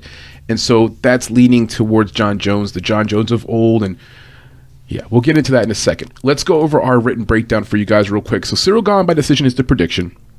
We're days away from this much anticipated clash. The drama of Francis Ngannou walking away. Right, so he walks away, leaves the title completely open as the heavyweight champion of the world. I mean, has that ever happened in the UFC? No, hasn't. So now we have this vacant title. Jon Jones getting dropped off after a 3-year break, coming into this title fight, and against Gane, who right now, Gane, the pressure's on him because he had a chance last year. You know, he talked a big game. He was former training partners with Ngannou. Ngannou talked a lot of shit to him pre-fight, and he ultimately just couldn't stop the wrestling and got tired. We're going to talk about that. He definitely got tired in that fight against Ngannou. Okay, so Jon Jones is arguably one of the best of all time. Even if he never came back from his long retirement or whatever this was, hiatus, he's one of the best of all time. He's an elite striker, and he can submit anyone who makes a mistake with him on the ground. I mean, his ground game, very, very impressive. He's got a wrestling background, of course, like state champion, junior college national champion, was at junior college at Iowa Central Community College with the likes of Colby Covington. It's kind of funny, right? Small world. His only loss was due to an illegal strike from a down elbow. Frankly, it wasn't really appropriately called because after the fight, even Dana White and the opponent who supposedly got illegally striked, they also contested and said, no, it was okay. Nonetheless, that's his one blemish on his resume. He's never actually been beaten. Now, Jones' Tapology, his resume is going to show you some names like Daniel Cormier, Mauricio Rua, Thiago Santos, Glover Teixeira, Machida, Belfort, Rashad Evans, Rampage Jackson. He's fought the people that you know and recognize as the legends of the sport. He's fought all of them. And some of them he fought when they were a little more closer to their prime. They were still effective. So he's fought the best of the best. When it comes to resumes, his resume definitely is much more impressive than Ciryl Gane. And that's why people argue Jon Jones may be one of the best that ever did it, because not only did he win pretty much every fight, should be 27-0, he beat some of the best in the process. Now, he has beaten whoever the UFC put in front of him. And here we go again, back from now a long wait. They're putting Gane in front of him. If history serves us correctly, he probably handles his business. If history, that's a long time ago, right? We suggest the circumstances here are way different. Hear us out on this. Jones hasn't fought since 2020. Okay, I'm not a mathematician, but February of 2020, now we're in March 2023, that is over 3 years. We can argue he hasn't faced a good opponent in about 8 years. If you go back and look at his Tapology, you know, the Anthony Smiths, those guys like that, okay, whatever. But 2015, he fought Daniel Cormier, an aging Cormier, but still beat him by decision. That's probably his last bona fide good win 8 years ago. It isn't as if Jon Jones is coming back and then warming up a few fights, right? He should, in my opinion, fight 1 or 2 fights, get himself acclimated, and then go in there and snatch the title away from Gane. That, to me, would be perfect. I'm not Jon Jones. I'm not his management or his agent, and I'm not his advisors. And heck, who am I to advise him on what to do? Because he's been through it all, right? If he drops this fight and looks rusty, like, oh, he just needed another fight in his belt, everyone's going to be saying that. It's a 3-year layoff. You're coming into a title fight against a guy who's very active. That's a little bit of a concern for me. I think fans are expecting Jon Jones to jump back into this fight and be like on the treadmill running full speed, just like he was 3 years ago. I like Jon Jones too. Jon Jones is one of the best that ever did it, but that's still a very long amount of time. It's not as if during that time he's just been laying back, relaxing in the Bahamas, raising a family, or training in Siberia somewhere and working on his craft. No, he's been dealing with legal troubles and stress-related issues. He's had 2 belts stripped from him over the course of his career. He's had some things going on. It hasn't been squeaky clean. I'm not one to judge him. People make mistakes. I'm just saying this is not a 3-year sabbatical by his choice where he was training, getting better the entire time. Now, has he done some healing spiritually, mentally? Of course. I believe he's in the right place. And now he returns to the UFC in a spot again where I feel like the fans are expecting him to drop on the ground and be just like he was before, and I don't think that's the case. Let me give you an example. This is an example that we have in our newsletter. If you're not subscribed to our newsletter, please do so. The link's down below. As an example, let me use Conor McGregor. He fought Dustin Poirier 3 times. One time way back 2014, about 9 years ago, and he knocked out Poirier. Round 1. Knocked him out. Looked good. Then they did a rematch a few years ago, that you recall. And Conor was on a rough streak, had lost a few fights, was like 1-3 in his last 4. But the Conor faithful, Conor. And we all know Conor, by the way, has changed since he became a very wealthy man, from the Floyd Mayweather fights to the liquor company. That's okay. It changes people. The grind is not, you're not welcoming that grind at the gym as much. Making money, So when he came and rematched Poirier a few years back, people were betting on Conor like he's still Conor. He was a -310 favorite. He was very favored. And a guy who's, doing celebrity boxing matches, messing around. And he, of course, gets knocked out in round 2 by Poirier. Okay, whatever, it happens. They rematch. The very next fight for Conor, he rematches Dustin Poirier. We know about the ankle. And we could categorize that as a fluke thing, but he didn't make it out of round 1. And he was priced at a +110 dog in that spot. You see, the market had still been on his side. People, the emotions, the nostalgia of what he used to be. We've all experienced it. We bet on these fighters, or forget about fighters, basketball, football, Tom Brady, tennis, the names, the Djokovic's, the people that you recognize, the Serena. When Serena played her last tournament, People were betting on her just because, it's the nostalgia. Maybe they have that one more, it's in them. And of course, Dustin Poirier beats him again, and it's an ankle thing, whatever. At plus 110, Conor clearly was priced incorrectly because the market was driving that line. The market's driving this line, guys. The market is driving the line. There's no question if this was anybody else coming off of this layoff, they're going to be the underdog against a guy who's been active, who looks good, who's got tools, who's a freak of nature physically. So I'm here to tell you, don't let this fool you. Don't think it's Jon Jones of 2014 or 15 when he beat Cormier. That's what people did when they bet on Conor against Dustin Poirier. Like, oh, he knocked him out, man. Remember that? Yeah, it was a long time ago. Different guy, different fighter. Anyway, I think the money line here is being driven by that thought process. As for Ciryl Gane, physically, he is an anomaly. Freak of nature, a robot, pieced together by the best of scientists to create the most amazing physical specimen that could probably run through a wall, could be an NFL tight end. He could probably play 5 positions in the NFL. He could probably be a linebacker, tight end. He could probably even sub in as a tackle sometimes, D-end. The guy's a freak of nature. On a track, he probably could run multiple different events in track and field. Shot put would be one of them. The javelin. Anything that involves power, this guy can do it. And speed. He's way quicker than most of his opponents. Now, Jon Jones is fast too, so we are going to recognize the fact that he's not fighting a slow heavyweight. When it comes to speed, though, this man has got the speed of a lightweight, the power of an ox, and the technique of a chemist. He's almost the perfect heavyweight creature. Almost. There's a but there. Gane's only blemish was his frustrating defeat to Ngannou last year, so he's 11-1 because of that fight. Ngannou came in with a knee injury, rumors circulating before the fight. He ended up wearing some knee stuff, like Ngannou wore like a knee strap or whatever, just a blanket over his knees on both of them. Because of that, he takes the fight to the ground. We can see three rounds of wrestling, basically. A very boring fight. Gane comes up short, a little tired in the fight, frustrated, can't avoid the wrestling, can't get back up. We see one of the weaknesses in his game. That is important to note here. If, let's say, Jon Jones were to catch round 3-ish, 4-ish, 5-ish chances to do some wrestling with Gane and get him to the ground, Ciryl Gane is a good fighter, doesn't have nearly the resume, though, in terms of wrestling that Jon Jones does, right? So if anything, we learned that Gane has a weakness there. It's the wrestling department. He's going to have to be careful of that in the future. Gane's most effective when he works at range, man.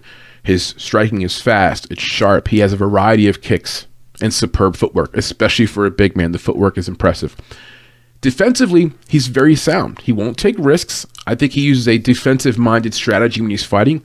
That's part of his personality. I think it's also part of the way that his coach is coaching him, sort of the directive. So that could be to a fault. I think it'll be to a fault at points in this fight, and it has in prior fights as well, where he is okay with winning rounds just by landing more strikes and not getting hit at all.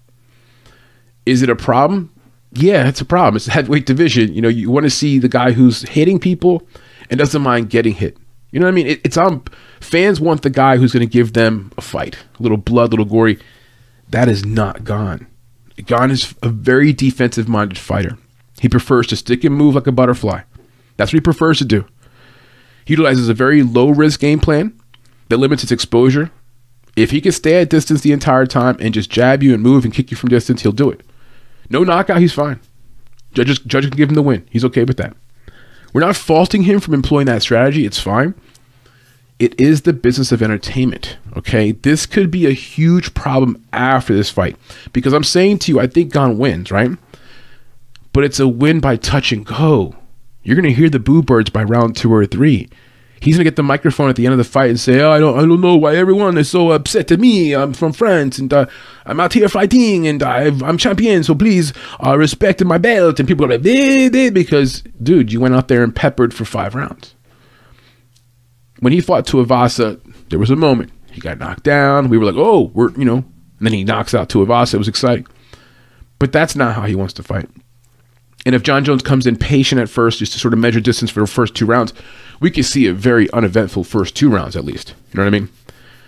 The fans are not going to be happy if Gane wins this fight because I don't see it by Gane like knocking out Jon Jones and choking him out or something. Here's a guy who's never been finished. Not active, but never been finished. So we're saying Gane wins the fight.